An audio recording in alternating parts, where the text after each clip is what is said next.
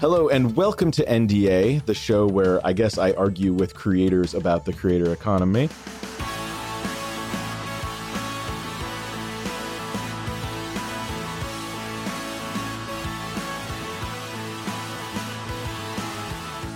Hello and welcome to NDA. My name is Dave Wiskus, and on this show, I talk to my friends, my clients, my colleagues, and contemporaries within the creator economy about, things we can argue about. Today, I'm joined by my friend, and I believe everyone's friend, Patrick Willems. Hi, Patrick. Hey, Dave. It's really good to be here. Yeah, I'm excited because this is like the first non-coconut thing we've gotten to do in a while. And I'm just really excited to talk to you about your content. You're really jumping right in the deep end, aren't you?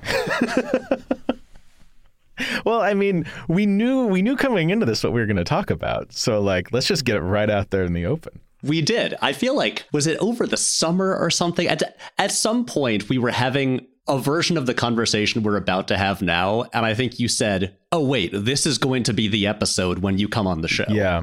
Yeah, this should be a podcast. Let's pause here. Yeah. And so we never really finished that conversation. And then scheduling, a bunch of things happened. Then you got sick. I say that like you're dying or something. You had like a cold. I lost my voice for about a full week. And that sounds awful. It's still not back at full strength. Like, I started shooting my new video yesterday and realized after a point, because I'm doing all like talking to the camera, like delivering a video essay. And I was like, ooh, I'm feeling my voice getting like a little worn out. I'm going to pause here and shoot more tomorrow. So it sucks. It really sucks when you have to talk on camera for a living and then can't do it. Yeah, that's kind of your entire livelihood. I know. And I can't record podcasts with my friend and agent. I kind of enjoy that the word agent has stuck the way it has. We've never discussed this, I don't think, anywhere in public, but like an agent is somebody who, at least according to the state of New York, a talent agency is a company whose primary focus is procuring work for the clients. I don't get you work. No. That's not what I do. I'm more of a manager, but Dave the manager doesn't really play as a gag on the show as well. And so everybody's just, because of you, everyone just keeps calling me Dave the agent. The real joke in all of it is I'm not technically an agent. Well, I mean, kind of, it's muddy. It's the whole thing. Like, I was initially introduced to the company, before it was Nebula, as like, oh, this is basically an agency. Yeah. And yeah, you're the head kind of agency. Right. Like, agencies felt like just the simplest term for what I'm explaining it to, like, my family and stuff like that. Mm-hmm. And you're the head of the agency, and therefore you're the agent. Yeah, I guess the argument I would make, for regulatory purposes, we're definitely not a talent agency. For creator economy, hand-wavy, philosophical purposes, yeah, I would say that, like, in modern creator times, the purpose of an agency, like creators do not need to have work found for them. You've built your own business. You do your own thing. The role of a talent agent is much more about finding opportunities. So if you expand it beyond finding work to finding sponsors and finding paths forward, the line between business manager and agent starts to blur a bit. So I guess in that sense, I would defend the agent title. But, if anybody from the state of New York is listening, we are absolutely not a talent agency. Exactly. And I'm not going to push it. And if anyone from the state of New York calls me up, I will say, no, Dave the Agent is just a fun nickname I throw around casually. I don't even think there's like a real legal issue here. I just know that it's at one point we had to define the business and it might matter in some way I hadn't thought about. There might be some kind of tax implication. I don't know. Who knows? But hey, we're in the clear. The lawyer said it's fine. Oh, excellent. Thanks to Charles the lawyer. Thanks, Charles. He was at the night of the Coconut premiere and purchased multiple Charles the Coconut plushies. Multiple? Yeah, and we don't know why, other than maybe he wanted more than one Charles because his name is Charles. Okay, I think of two potential reasons. Yeah. One, he knew that they were going to soon be sold out forever and they were going to skyrocket in value. So he was really thinking all ahead. Over eBay. Exactly. If anyone ever resells a Charles plushie for more than its original price on eBay, that will like make my year. The other thing I was going to propose is that I have learned that the plush Charles are huge hits with babies. So potentially as like gifts for friends or relatives who have recently had children, babies love plush Charles. Yeah, I think that was probably it. He said something about getting them as gifts. Maybe he had people in his life that were huge Charles fans. It's tough to say. Look, the plush Charles is adorable. That's undeniable. It squeaks. Everyone can agree that that's lovely. And let's be clear here. The squeaking, one of the best ideas you've ever had. That was all you. I will not take any credit. You said we should put a squeaker in it. And obviously that was the right decision. I feel like so much of our working relationship could be boiled down to like a quick, I throw out a dumb, hey, wouldn't it be funny if we did blank? And your response is always, wait, can we do that? Yeah, let's do that. Yeah. And then we go and do it. At one point, did we ever talk about this? We were going to do the Charles action figure. I don't think we've talked about this on mic. This is still, I mean, it's funny now because, like, in hindsight, we realized we could have done it. Oh, we had plenty of time. Yeah. The only reason we didn't is because we thought you were going to finish the movie sooner. I know. We thought the timeline was all different because it was going to take so long to make them. But yeah, we wanted to do like sort of Kenner Power of the Force style action figures. But the idea being that the Charles action figure would be part of a line of like the human characters. And so the Charles figure would have to be to scale to them. So it would be like, I don't know, half a centimeter tall, but come in this whole like packaging with then images on the back of like collect the whole set. So it would have like pictures of like a Patrick action figure and a Matt action figure that would never actually get made. Yeah, and he'd have like one accessory or something that was bigger than him. But I'm just imagining like the whole plastic bubble pack thing, but it's just this tiny little brown thing inside with painted on googly eyes. Probably not even very high quality. It's better if it's not in some ways. But it should be like a Luke Skywalker 1997 Power of the Force toy would be correct to scale with the Charles. That's what it should have been. And we thought this was hilarious because the packaging would genuinely be more expensive than the toy itself. And this is one of those rare instances where you should never take it out of the package. Oh, you'd lose it immediately. Well, not even that, but like it truly would lose value. There is no value in having the Charles. The whole gag is the disparity between the packaging, the ornateness and specificity of the packaging versus this like tiny drop of plastic. Yeah. I mean, you couldn't even display it. It would be so small. You'd put it on a shelf and it would look like a piece of something that had broken off. Yeah. For any listeners who don't know, Charles is a character from Patrick's videos. Patrick makes kind of movies about movies, explainer videos about movies that have their own built-in narrative within the structure of the video essays. I play a version of myself on the show, as many of Patrick's friends and compatriots do. And there was this long-running arc over the last couple of years, partially inspired by a vacation that we were on, but then fueled by COVID, about an evil interdimensional coconut robot thing named Charles who wanted to destroy our universe. And I'm just going to say, he was the key to our success. He really was. A coconut with googly eyes. Throughout the show was a series of these coconuts that Patrick would hollow out and then slap googly eyes on.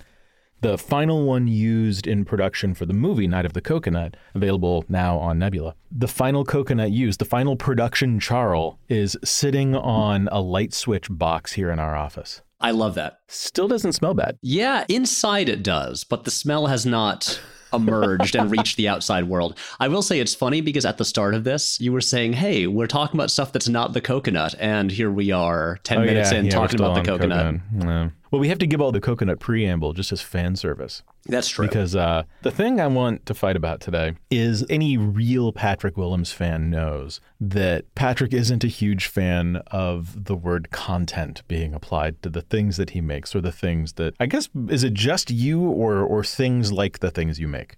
My very basic stance in simplest terms is that I don't like the word content being used to describe creative work. Not just mine, but in general. Honestly, I get bummed out when I hear like my peers refer to their work as content. I say like, I'm working on my content or whatever. I don't say this to them. I'm not going to be so obnoxious to run around policing how people refer to their own lives.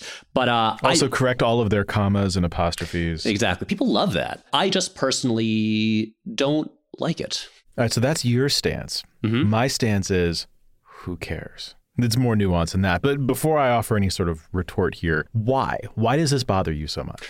Okay, so before I really jump in, there are two things I have to make very clear right up front. First of all, words are all made up. It's all basically meaningless. None of it really matters. So this is all silly. Also, on the exact opposite end, I think words do have power. Like, choice of words do elicit emotional and psychological reactions from people. And I think, how to put this, I do think it is worth considering the words in which we use, especially when it comes to the stuff that we really care about. And I care a lot about my work. I care a lot about media, especially film. And so I'm not crazy about the word content being used to describe it. I'll try to condense this, like my general take on it, as much as I can, because if you let me, I could probably just monologue about it for an hour and it would be really messy and no one wants to listen to that. Yeah, famously, nobody wants to listen to you talk for an hour. Well, usually I script it and then it sounds Fair. coherent. If I did an unscripted video, that would be bad. So content, like the word in its most basic sense, basically refers to the stuff that fills a space, like the contents of a bag. That's basically the way content was always used for a very long time. And then when it comes to like media, we're getting into like, I don't know, the 21st century or whatever. My perspective on this is that referring to, especially like online work, but referring to, let's say, the digital space. Content was a term that mostly existed in the boardroom, being used by executives who were referring to like, oh, we need content to fill like real estate on the website or whatever. We've got to stick content on there because it needs to be filled. It is a space and it needs to be filled with stuff. And it doesn't matter what it is. We just need shit that's going to go on this page. Just disposable stuff that will be consumed by people. And it's kind Lorem ipsum.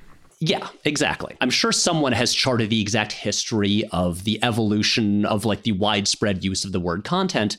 But I think maybe it just comes down to like the language that YouTube itself as a company uses, especially like, you know, what it sends to in like messages to users and emails and on the site and stuff like that. But content kind of like it traveled from the boardroom of like the soulless executives who would just want the content on their sites to make money, and then began being commonly used by like normal people, the audience, the consumers. And now we're in this weird place where content is usually used to just mean media that is online, often made by independent creators, which is weird because the thing is, all creative work, all art is technically content. It's all just stuff. But I don't think all content is art. And my feeling about the word content is because it's so vague and so amorphous and refers to literally everything. Like if you're looking at work that exists on the internet made by independent creators, a tweet is content. And also That's like true. A video of mine that I spent like a month on and really put, whether you like the video or not, I put a lot of care and effort into trying to make a distinct, interesting, unique work. And then that's also content. And so it's so broad and so meaningless, but also to me, the word implies a disposability. Like it's just stuff that's there to be consumed and moved on from and not thought about anymore. And it's weird because we don't refer to books we read as content. We don't refer to like our favorite albums as content. We don't refer to movies that we go see as content. And so I'm just like, why do we have to use this word to just describe work on the internet that could be wonderful, moving pieces of art? But suddenly I feel like it's being devalued by throwing this label on it. Anyway, I can go on forever. It's reductive. I think it's reductive. And there's so many other like synonyms to use. When people tell me, oh, I love your content, I'm just like, I don't say this to them, but I think like, that's very nice of you. I'm glad you like it. You could have said, you like my videos. It's just as simple. You like my work. There are all these other things that you could say. And I don't know. It personally bugs me, but I'm also not going to run around policing people's language. If people want to say it, they're welcome to. There was a moment where I was very much in your camp on this. And then I started doing more public-facing interviews, and I realized that it's really hard to talk about what we do without some sort of collective noun. And I mean, you could file me as like, I am the boardroom guy. I'm literally the CEO. Or you could look at it as this is a creator-built enterprise and I myself am the creator zero. In either of these contexts, it's hard for me to imagine how I would explain Nebula to somebody without using the word content in under 30 seconds. It's hard to talk about collectively the things that we make because Nebula isn't just videos, because even videos has that same sort of, at a certain point, it's reductive. A video on Nebula could be a single chapter of an online course. It could be a 2-minute explainer about, I don't know, packing peanuts. It could be a 2-hour documentary. It could be a 4-hour takedown video about a white supremacist. All of these things could be a video. Which of those things would pop into your mind when you hear the word video?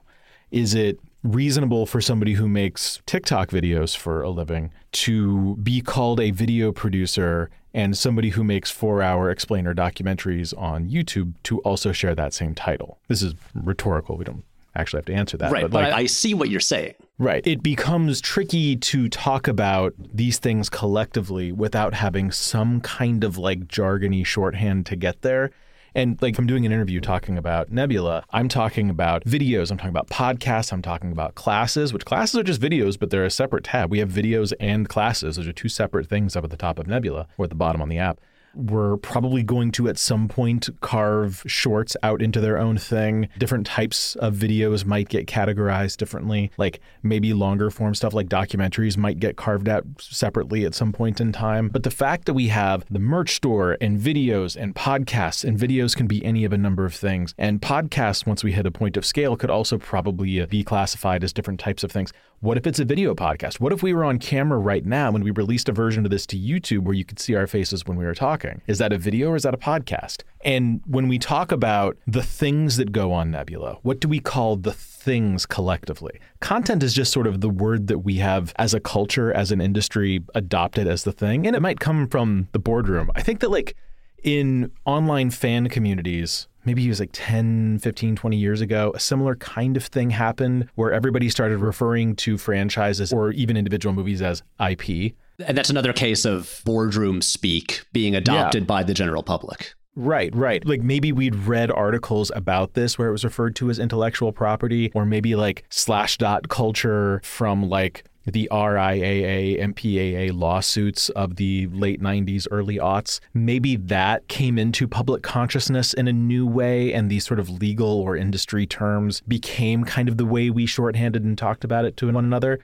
IP is weird as a term if you think about it, but we sort of accept that that's the thing that we call that now. And it feels a little corporate speaky, but you can usually tell from context if the person saying it is a jackass in a suit or like a fan who just wants to go off about how much they love, I don't know, Aquaman or something. I mean, this all totally makes sense. But like looking at this from your perspective, you are the CEO and you kind of have to talk in technical terms and like pitch Nebula. And so I don't mind it if I hear you describing what is on Nebula, because you literally have to talk about the contents of the site or of the platform. Well, I have to talk about like all of the different things that could be made and placed here. Like if I ran a store, a literal like retail store, referring to the items in that store as the merchandise or the products could be seen as reductive and diminutive, but in context, there's no good collective noun that encapsulates all of it. Yeah, I mean, these are the places where I will like make exceptions. I will even find myself once in a while in a conversation be like,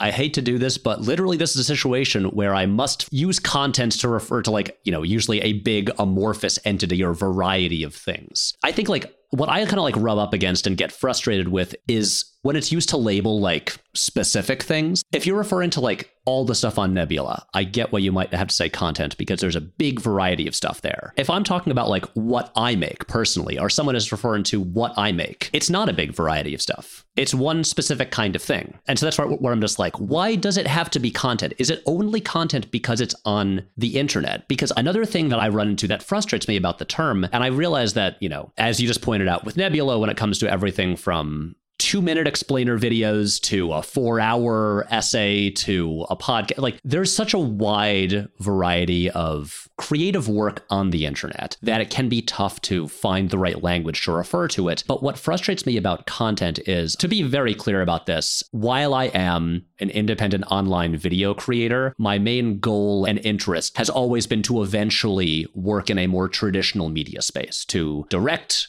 movies. And in the dealings that I've had with more traditional media outlets and production companies and producers and stuff like that, a thing that I've always run into that I found very frustrating is that a lot of people in the more traditional media space view online work and traditional media work as like completely different worlds where skill sets don't really cross over at all. As if like, oh, so, okay, you know how to do cinematography and like can direct something, but it was on the internet. And therefore, those skills do not apply to doing literally the exact same thing. But if it were for like television or a TV commercial, like that kind of thing. Yeah.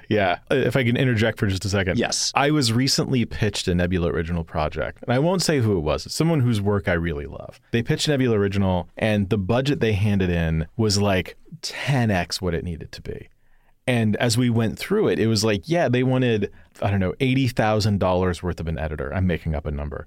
And like $100,000 worth of visual effects and all this stuff for basically a small series of explainer videos. And the show was ambitious, and it would cost a little bit more than what we would expect to normally spend on a YouTube video. But as we went through it, it's like, I don't know, $10,000 to rent camera. We have cinema cameras, multiple of them.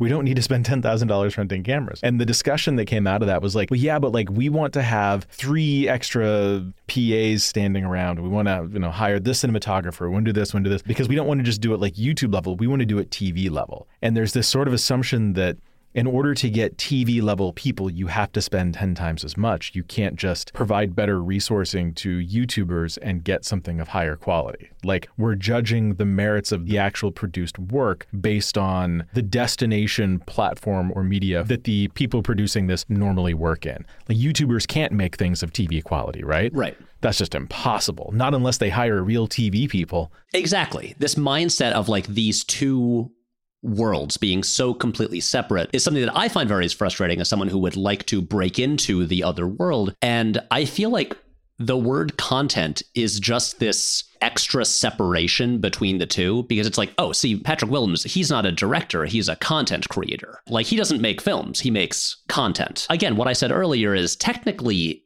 everything is content. And so why is it that like I get this label, but the director of like some movie doesn't? Like our friend Darren Aronofsky. Exactly. Our friend Darren Aronofsky. Can't believe I'm about to say this. The Whale, the upcoming film from Darren Aronofsky, poised to be a significant awards contender this year, is technically content, but no one's ever gonna call it that. And actually, no, can I pick a shittier thing? Because something, okay. You don't want to pick on Darren? Well, no, this isn't picking on Darren. I don't want to compare myself to him. I don't know. Let's say the movie Black Adam, starring Dwayne "The Rock" Johnson. Technically, that's a piece of content, but no one calls it that. I'm like, why is it that just because the stuff I'm making is on the internet, you're using the same label for it that you give to like a cat video or a meme or a tweet? There's one thing that I think is worth noting in terms of how we're talking about internet content, because if we're talking about people who make their living creating independent work on the internet, there are people who, for instance, they might be like an Instagram influencer or whatever, and they're posting multiple photos and stuff like that a day. And the way that we are meant to absorb, digest, consume their work is basically to glance at it, think about it for 3 seconds, maybe like double tap so we like it, and then move on. And I feel like the people even making this will often admit, like, yes, it is, the individual pieces are fairly disposable. What matters here is the ongoing flow and like stream of regular new material all the time. And that I don't mind calling content as much, because again, it is more about like their model for their work is more about just constantly delivering a steady stream of material, of stuff, where the individual pieces, they don't matter that much. And then what I do, and then what many of the people on like Nebula do, is we spend a very long time trying to craft these individual pieces, which are basically like an episode of a television show. And we care a lot about making each one of those distinct and a thing that can function on its own and be shared with strangers. And that, to me, I'm just like, when the individual pieces of work matter in that way, that's also a case where I'm just like, I don't think the content label really applies. If that makes any sense. Yes. What I'm hearing here is that you're fine with the word as long as nobody uses it on you. It's not so much. I'm giving you shit. Yes. I don't even necessarily disagree with that. I wouldn't use it for the vast majority of people on Nebula. Oh, yeah, I see what you mean. I think we are a victim of a very fast-moving industry, a fast-moving culture and a fast-moving industry and a fast-moving industry subset, where it's already the case that technology is advancing at ever more rapid pace. And this enables new types of things to be made, new cultures to pop up. Some of it is problematic, and you end up with, like, I don't know, giant chunks of alt-right nut jobs all over the internet who seem to have found their voice and are taking that very seriously. But there's also a lot of really great stuff that comes out of it. The proliferation of technology, as much as I think that the smartphone is probably the worst thing that's happened to humanity in the last 80 years for a ton of reasons. One of the things that it's given us is, like, you couldn't have YouTube be as successful as it is without mobile phones and without LTE, 4G, 5G, whatever the hell, the faster mobile internet speeds. Those things make this technology possible. Without a smartphone, Twitter never catches on. Facebook never catches on, not to the level that it has. And so from this, we have YouTube with Shorts now. We have Instagram with Reels and whatever they're calling their stories. That's what they call it. You've got Shorts on YouTube. You've got TikTok. You've got like a handful of these things. Snapchat. Some designed to be scrollable, ephemeral bullshit, some designed to be share a picture with your friends, and that has turned into somehow a culture of lifestyle brinksmanship. And all of these things are kind of emergent phenomenon. When you just lay the foundations of mobile technology, people build stuff on it. And the speed at which that stuff is being created and those cultures are being created, the language hasn't had as much time to evolve as it has in other mediums. So when cinema was invented, you could show a series of photographs in rapid succession. It looks like a moving image. It moves. Movie. We're going to call that a movie. Right? That evolves over the next, 120 years. And it's like there's so much of our shared cultural history revolves around that medium that we understand it. But that word means something to us beyond just it's describing an image that moves. Movie. At one point, we called them talkies. To have a word like that, which is kind of dumb in its own, but has grown to mean something so much more. You can call it a movie, you can call it a film, and we could argue that one sounds more prestigious than the other, but both are perfectly acceptable. Radio literally just describes the waves being used to carry the signal. Television, a little bit later, these are images that are being televised. Okay, so television, that's what we're going to call it. TV. We'll shorten it, TV. More recently, podcasts. This one is especially dumb. Podcast is very dumb. It's dumb, and I hate it for a bunch of reasons, the biggest of which is that it refers to the device that people use to listen to them. And now the Zoomers are calling them pods, which is especially ridiculous because out of pod and cast, you hang on to the part of the word that refers to the thing that no longer exists. Call them casts? I don't know. Nobody had a better word for podcast. That's what people called them. So like, okay. If there wasn't a better word, this word is dumb, we're going to use it. And then 50 years, 100 years from now, nobody's going to think it's dumb anymore. They're just going to accept that that's the word for this thing. The same way that if you take your phone out right now and you unlock it and you go to make a phone call, the picture on the icon for the make a phone call button is a picture of a device that you no longer own. Most people no longer own a thing that looks like that. That's just the phone icon. That thing means phone. It no longer is a phone, but it means phone. And so over time, these things kind of change and evolve, and we accept the terms. In our industry, in our corner of the industry, things are moving so quickly, and it's a culture and an industry driven by primarily young people who, in many respects, like to cosplay as successful adults or smart, savvy business people. It's how we end up with some of these crypto scams, is because they listen to, I don't know, Tim Ferriss or something, and they decide they're business experts and they totally understand all of the secrets to growth hacking. And you end up with these, 40 tweet long threads of bullshit just trying to sell you a course. Everything's a funnel, Patrick. Everything's a funnel. It's true. When you live in that world and you're using tools built by sometimes big corporations, but for a culture that is driven by young people who aren't super experienced, and we're all just trying to like figure out how to talk about this stuff. I hate the term creator economy. I think it's stupid. And yet you have to say it at the start of every episode of the show. I have to say it 100 times a day because that is the best way to describe what we have here. Yeah. I hate the term, but it works. I don't really personally love the term content either. If I have a real argument here, it's that I don't think that there's a better word to explain what it is that needs to be explained with that word. I think that the kids, the youths, youngsters, the whippersnappers, they've adopted this word and they've sort of taken ownership of it in a way that it means something to them that is different from what it means to you or I. And most of all, I feel like it's just a losing battle. That word is going to stick. It's a losing battle. But Dave, I'm going to die on this hill in this battle. That's how I'm going to go out. Okay, that's fine. The real joke of this is I don't disagree with you at the core. I also think the word is kind of dumb. Even with IP, you can change a couple of words in a sentence and have that go from sounding perfectly reasonable to super stupid. If you say the sentence, Disney owns a lot of IP. Okay, yeah, totally reasonable. That's a sentence I can get behind. If you say, Disney has some great IP, that sounds kind of dumb. That sounds reductive. You sound like a sociopath. But this is how like a 20-year-old who fashions themselves to be a business expert would say that. This is a totally normal, common way to say something like that now. And while I think it sounds kind of dumb and a little bit child wearing their dad's suit, I also understand that if I'm going to communicate what I want to communicate, I have to accept that sometimes I drop the G's at the end of words that end in G's so I can sound a little bit more relatable.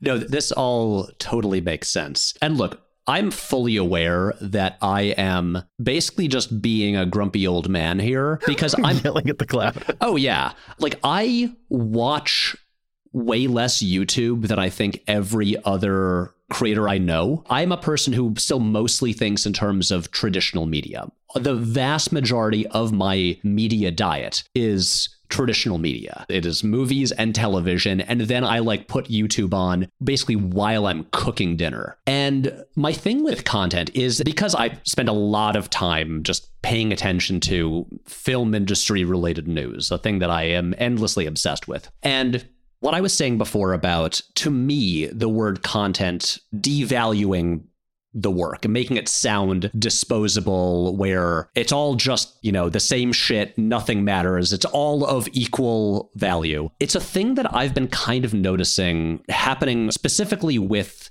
the film industry over the past several years, especially with the rise of streaming. I'm like rankled when I hear someone like refer to what I do as content. It's not a major issue. It is like a pet peeve, you could say. But I think the larger thing, and I hope I can articulate this somewhat coherently, is the way that a lot of the major studios seem to be shifting with their business models and stuff like that. And I think you can look at something like Netflix as like the most obvious culprit here, which is basically they have this giant media library. They have like 1 million TV shows, 1 million movies. Some of these are acclaimed, beloved classic movies from the 70s. And then you've just got, I don't know, basically just like direct to video garbage that they produce for a few bucks. And the way Netflix is designed, it's not too dissimilar from YouTube in that it's all algorithmic. It's designed to basically just make you keep watching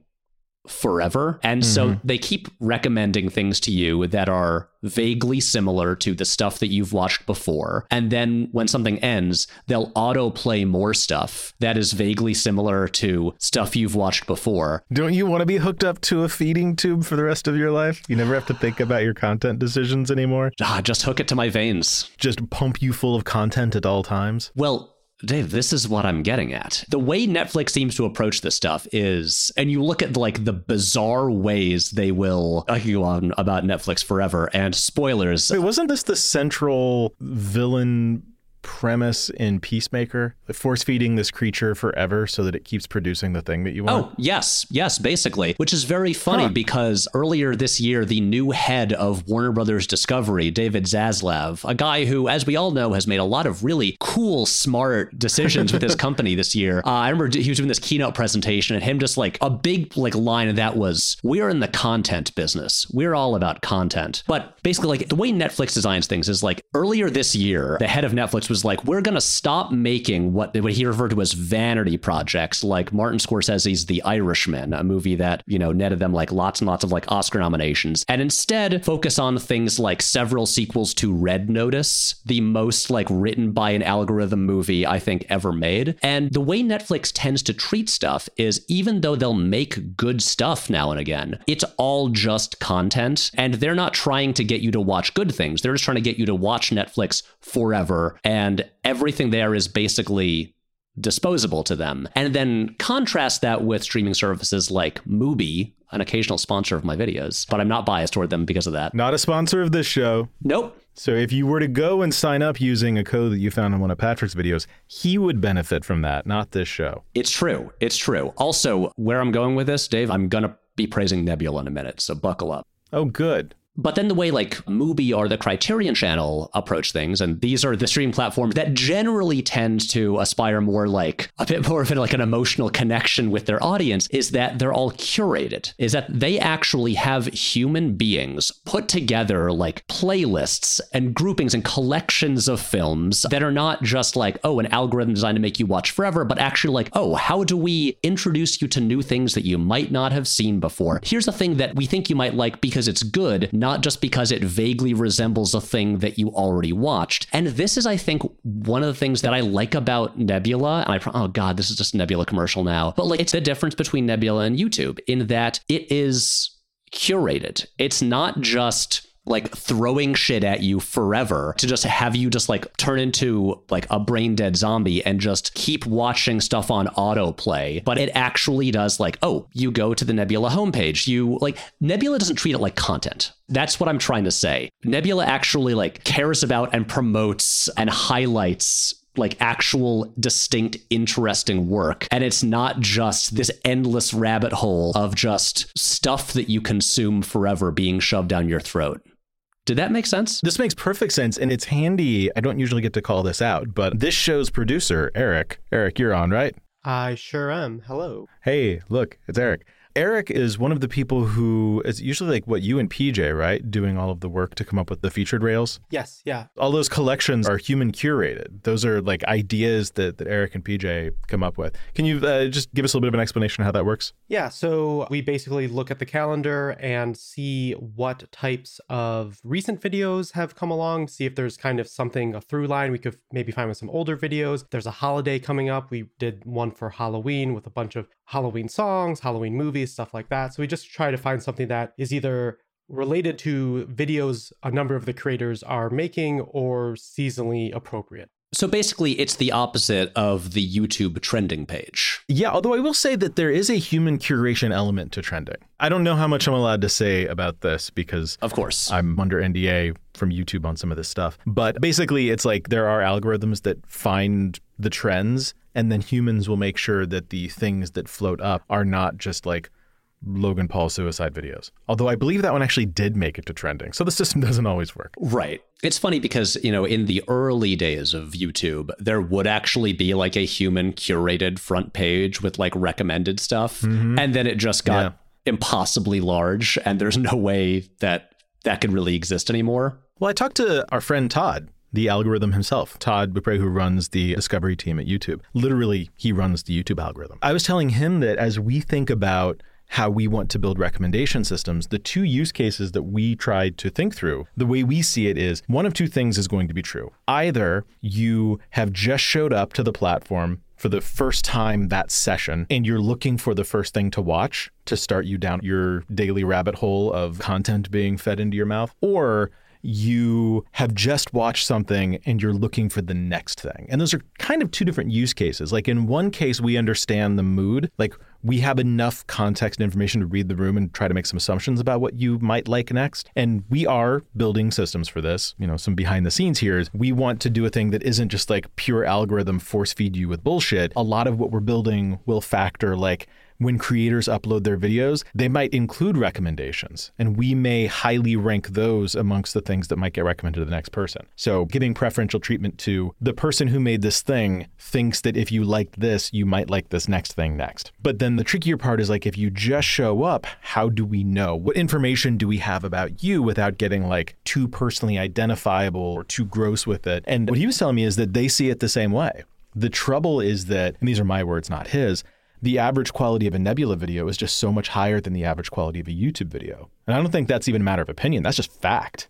When anybody can upload to YouTube, the bar is just lower. So the curated element here, I think, is really important. The algorithm is evil thing, I don't buy. I don't think that Nebula would be ruined by an algorithm. I think that it's more about like the way we understand our users, the way we understand our audience, and the kinds of things that we even have in inventory to show them. That just naturally makes the conversation different and hopefully better. Yeah. To your point about the importance of curation.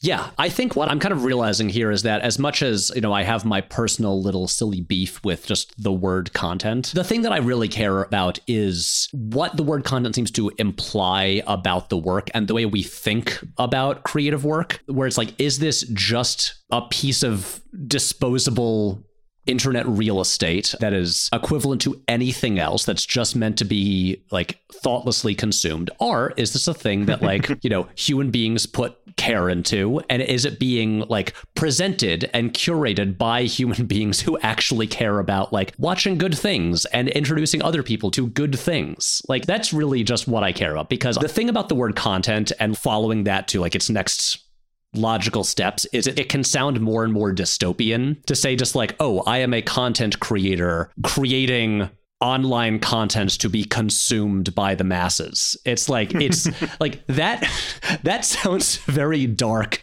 and so soulless. And I'm just like, I don't want to get to that point where it's the future and we wake up and I don't want us to turn into the people in WALL-E who just consume like the same content every single day, and that's how they live their lives. My feelings about this like are partly about just like, I guess, like my little world of internet video creation, where I'm just like, a video essay about a movie is not equivalent to like a reaction video to a trailer for that movie. Like, there's different things, and we should have different language to like separate these things and curate them, because I do think it's important to differentiate between different types of things. But then also I think about this like skipping ahead several years in the future, where I'm just like, as it's very clear that a lot of the studio heads that produce, like movies and TV are largely thinking of the stuff they produce as just content. And it really does seem like, and I should say, I've been working on this long video about American cinema of the 1980s. And in the research, it's been very clear that so many of the more troubling aspects of like current cinema and things that we complain about a lot all kind of began in the 80s, and especially this shift toward like movies as products and IP being king and all of those things. And I think a lot of this is dictated by like, heads of major studios. I feel like all you have to do is look at like the list of like the top 10 highest grossing movies of each year, starting in the 70s and then going through to today, and just clear like, oh wow, yeah, people became conditioned to be dumber because of the stuff that they were given repeatedly, and just like the average quality of things just declined over time and got more and more like products and less like art. And that's it. I feel like, call it whatever you want. I just don't like thinking of the stuff that I make and the stuff that my friends make as just products to be consumed and then never thought about again. Well, using your example of the way cinema films have become more productized, if somebody were to describe a person, their job as filmmaker, you can understand that some films are cheap adaptations of video games directed by guys who would rather get into a boxing ring and punch online critics. And some filmmakers are people who make The Tree of Life or whatever. There's a wide range of different things a filmmaker might make. A filmmaker might make porn. A filmmaker might be wildly on the other end of the spectrum. They might make films specifically for children and families. They might be Darren Aronofsky, who makes films designed primarily, it seems, to upset you. Any one of these things could be true. You understand fundamentally through a range of context and history that there's a wide range of things that could mean. And so you don't inherently apply negativity to the word. But if somebody says content creator, the difference there is that the wider perception is that content creator might be a lower tier, lower value job, and the perceived range of quality goes from I post random bullshit on Instagram to I make dumb YouTube videos. There's no high art that could be baked into that label. Do you think that for you, if the range were simply wider in public consciousness, that would be enough to get you more cozy with the word? If it were wider? Yeah, like in film, a film can be a total piece of trash or it can be a genius level masterpiece. In content, we don't really see that same range. The difference here is that you're distinguishing in film just in levels of quality. But like you put an ooey ball movie, as in, you know, I don't know, what is it? In the Name of the King, A Dungeon Siege Tale, or Alone in the Dark, you know, like shitty movies. Basically, everyone would agree, but they're still... But that's a movie. Oh, but it's still clearly a work of the same medium as The Tree of Life. It is still a narrative film that uses the exact same crafts and skills and has like the same sort of like form behind it. And it creates a work of like vaguely similar length. It's basically like saying like, oh, you can buy like a $5,000 chair, or you can buy a really shitty chair made by someone who does not have good carpentry skills. They're still creating the same basic thing. Right. Is furniture the same sort of word? Furniture can be cheap, shitty things. If I said I'm going to the furniture store, you're probably getting a picture in your head that has more to do with the way you see me than it does with the way you see the abstract concept of furniture. Right, but here's the thing. They're still working within the same medium. My thing with content is what you're talking about, where it's like one of my videos, which is, you know, for lack of a better term, we'll say it's a video essay. It is a piece of scripted film criticism in video form. That is like fundamentally not the same medium as a Jake Paul vlog. It's just not the same thing. My thing with content is just that it's too broad. And I'm sure, you know, you run into this frustrating thing too, where it's like when we're explaining what we do and the industry we work in to people who are not in that industry at all, it's why like both of us are not crazy about the word YouTuber, like largely because it just ties you to a specific platform owned by a giant corporation. And that's an annoying way to... Like, I don't work for Google. Yeah, I don't like that term because I don't like giving credit for our work to a $1 trillion mega corporation who we don't hate them. We love YouTube. They're great people. The people that we know over YouTube, lovely. But why are we giving them credit for our work? Exactly. So we don't like that word, but you say that to a lot of like normal people. A lot of my friends who aren't in our industry, their perception is like, oh, aren't YouTubers just those like monstrous people who are only ever in the news if they're, I don't know, filming dead bodies or embroiled in some like sex scandal or something like that. And it's the thing where it's like, no, like this is a giant industry. If someone in the film industry turns out to be some awful creep and it makes headlines, everyone doesn't say like, oh my God, literally every single person who works in film is a monster. And yet, because these words like content and content creator and YouTuber are so general and so vague that they lump us all together, that's part of why I don't like the word YouTuber, because I know a lot of people who, when they hear that word, their perception is just like, oh, YouTubers are all pieces of shit. And it's just so vague. You know a lot of people who feel that way?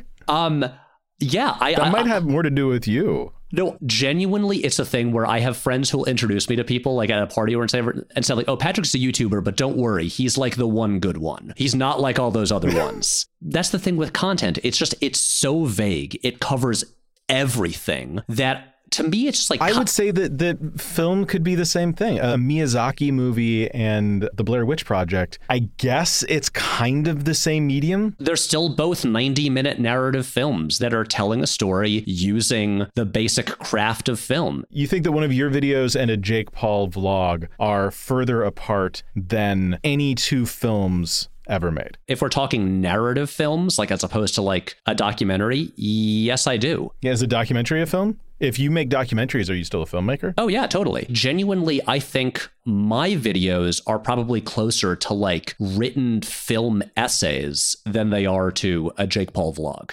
They're also closer to like a traditional narrative film because there is usually like a 5-minute narrative film component to them, using like traditional cinematic language. Right. I still think that my assumption from earlier that if people who were traditionally referred to as YouTuber or content creator were widely seen as being creators of important high art, then those terms would not be as offensive. I think part of the issue here is that the range of quality that you assume as a possibility when somebody says YouTuber or somebody says influencer or content creator, you assume kind of lowest common denominator. I don't think you're wrong to assume that. I would assume that. It's part of why I have issues with these words. But what I'm exploring here is it possible that if the perception that like all of the color around these terms were different, it may not be the words themselves, but rather the things that those words evoke. Oh, yeah, totally. And the way that our culture has decided to like generally interpret those words. And I mean, this gets back to like what we were saying at the very beginning. Like, yeah, words are, all just made up. Obviously, there's different versions of words in, every different language. But at the same time, it's like, you use certain words and people have certain affiliations and connections with them and they think certain things. And so you say content creator to a bunch of people, they think a specific kind of thing. And I'm just like, I think we really just need more words. Content is so vague that we've got to start narrowing it down a little bit and like dividing up in the way that like, oh, you can say an artist. Like artist is a pretty vague term, but then there's like a painter, a sculptor, stuff like that. You can say a musician, but then there's like, oh, a guitarist, a drummer, things like that. Content creator is so vague. I guess there are like vlogger or video essayist. I don't know what the term is for someone who makes cooking videos. Maybe we need one. Maybe. This might just be a function of where we are in the maturity of the industry. Like I was saying a little bit ago about it's all moving so fast and everyone, well, not everyone, but a lot of the people powering this stuff are so young that the sort of grown-up words get slangified and adopted. And we recycle language. A lot of this stuff is being, I wouldn't say pioneered, I'd say millennials had more to do with pioneering it, but like taking the ball and running with it, a lot of that is the Gen Z folks, the Zoomers, a generation so inherently derivative that the name for that generation is just boomers, but with a Z. Maybe there's something to that where everything that this generation has is something that has been remixed and repackaged to sell them. And they recycle these terms or they try to use terms that are already understood because they're just grabbing stuff off the shelf and trying to build something new out of it. I don't think it's purely a generational thing, but I do think that that partially drives it. I think that if we wait long enough, we will get those new terms. We will get those new words. The kids historically, always, every generation loves inventing new slang for shit. That's just going to happen.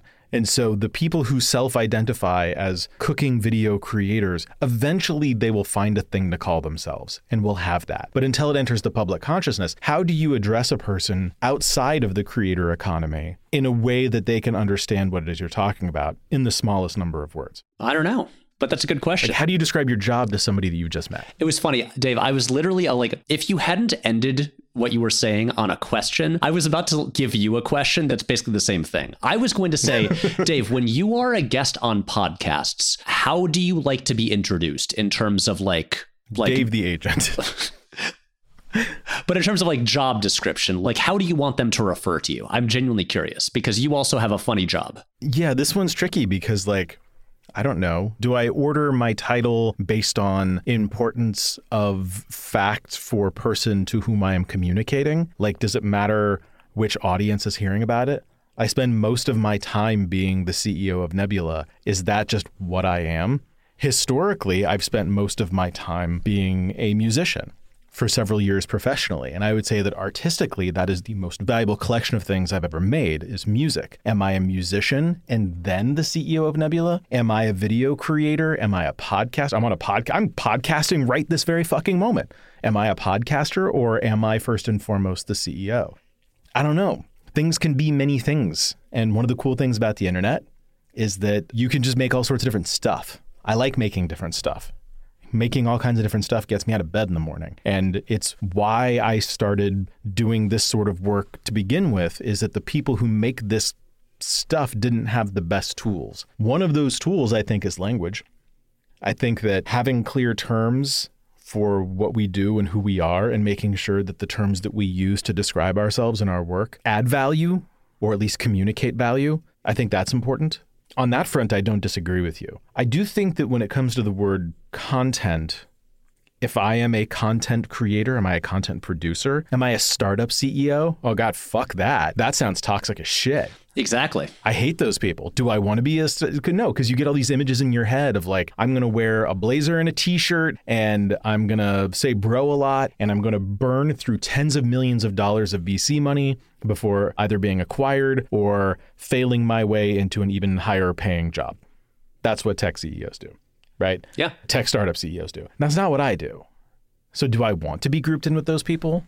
No. Do I want to be a media company CEO? No, that's also its own set of problems. I don't want to be the suit in the room.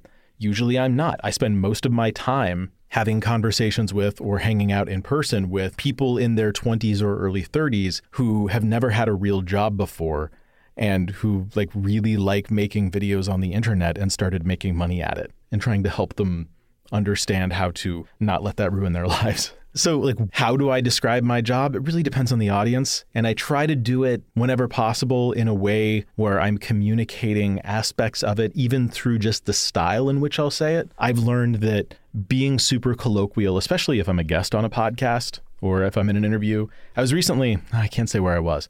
I was recently in a boardroom having a conversation with people who are basically interviewing me as part of a larger partnership, a neat thing we're doing.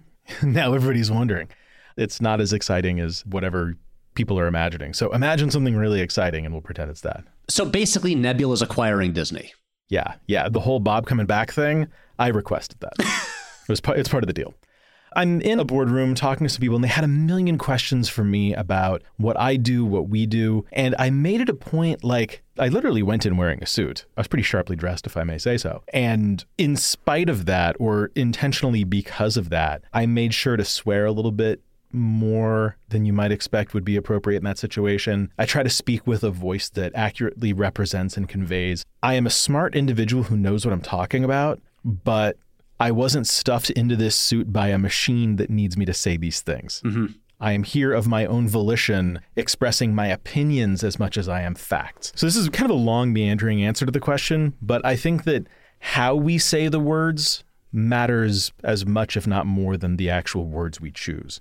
If it's in a tweet, then like, I don't know what the fuck I'd say. What you're getting at, and I feel like what we've been talking about a lot, is just it's important to be aware of the perception that these things have. Like you said, you made a point of adjusting your language, kind of like because you were aware of the perception that you being dressed like that might have, and that someone in your position might have. And so I'm very interested in all of this because I feel like, to get back to one of the very first things you said here, this is a very young industry that's evolving very quickly, and not all the language is in place yet. I know, like, I kind of realized, to answer my own question about how I asked to be introduced on podcasts, actually, it's always just filmmaker and video essayist. I wish there was just one single thing I could say, but I feel like saying that is so much more both accurate and descriptive than saying like content creator is. And that's what I've kind of figured out, like, okay, this is what I like. These are terms that I think are accurate and that have what to me are the right like connotations and associations, and will give the perception that I personally would like and feel comfortable with. I think we need a term. It's not that a collective noun necessarily is the problem. Your example of artist, I think, is great. It has the exact same issues in terms of language functionally. The exact same issues as content creator. The difference is that artist as a word carries prestige where content creator does not. Art and content, they kind of act the same way, yet one of those words has prestige and the other does not. And so maybe part of the solution here, if there's a thing that we can actually affect change on, maybe it is doing things that change the perception of the level of prestige the word has. This is part of, I think this show always turns into an ad for Nebula. Part of what we are trying to do, fuck it, it's free. Part of what we are trying to do here is build pathways to mainstream acceptance, build pathways to collective consciousness, that sort of household name status. Like the first YouTuber to have household name status has already happened. If you define YouTuber as person who started their career making videos on YouTube and still for a living makes videos that go to YouTube, Justin Bieber counts. Yeah. That accurately describes Justin Bieber. He is a household name. So the first one we've already got. We're waiting on the second one, I think. I don't think anyone's hit Justin Bieber levels starting on YouTube since Justin Bieber. You can make arguments about, well, Jake Paul or Logan Paul, but like maybe some people know who those guys are, but those are not Justin Bieber level household names. I'm pretty sure my parents don't know who the Pauls are. And you know what? I'm jealous of them there. They would assume like Ron Paul and Rand Paul. Right, exactly. Different kinds of problems. But if you can imagine a future where when somebody says YouTuber, they think this person who makes really cool and interesting art. If you can imagine that that is possible, or when somebody says online content, the image that pops in their head is not dumb, random, free shit made by a bunch of random motherfuckers on the internet who had cell phones and a signal and were goofing off, which that's not invalid. What those people do, what we do in our free time for fun is all acceptable and valid. But I do agree with you that it's not the same thing. But I think that the change that we could actually affect here would be to build bridges to legitimizing the things that we make rather than just being upset that people don't use a word that we like or use a word that we don't like. Yeah, that's really it. And also, it's funny because as far as the word artist goes, it's like I don't tend to refer to myself as an artist because, again, we generally think of artist being, working in some kind of like making stuff that would go into a gallery or a museum. But not to like crawl too far up my own ass here, but I'm like... I'm not like, I wouldn't say the work I do is not art. I would be much happier to call what I do art than content. It's the kind of thing where it's like art feels like something that, you can be proud that you make. And I'm genuinely like proud of my work. I can't imagine being proud of making content. I don't know about the second part there, but I think of it as like the Roger Ebert video games aren't art thing. And then one of the Penny Arcade guys, Jerry, I think, was like, you take a whole bunch of artists and you put them in a room and they make something. How is the result not art? When you take somebody who is a filmmaker, and you are given the task of making to whatever length you want it to be, because films don't have to be a certain length. It's true. You are using the storytelling medium of video, film. What comes out the other side of that? How is that not you are still a filmmaker? Yeah. No, you're not wrong. And if film is inherently art doesn't have to mean good. That's just a thing we assume. That is true. You know what? Uwe Ball is a filmmaker. And an artist. Yeah, he makes bad art, but art nonetheless. It's still art. You don't have to like it for it to be art. Yeah. In fact, sometimes you not liking it is what makes it art. It's true.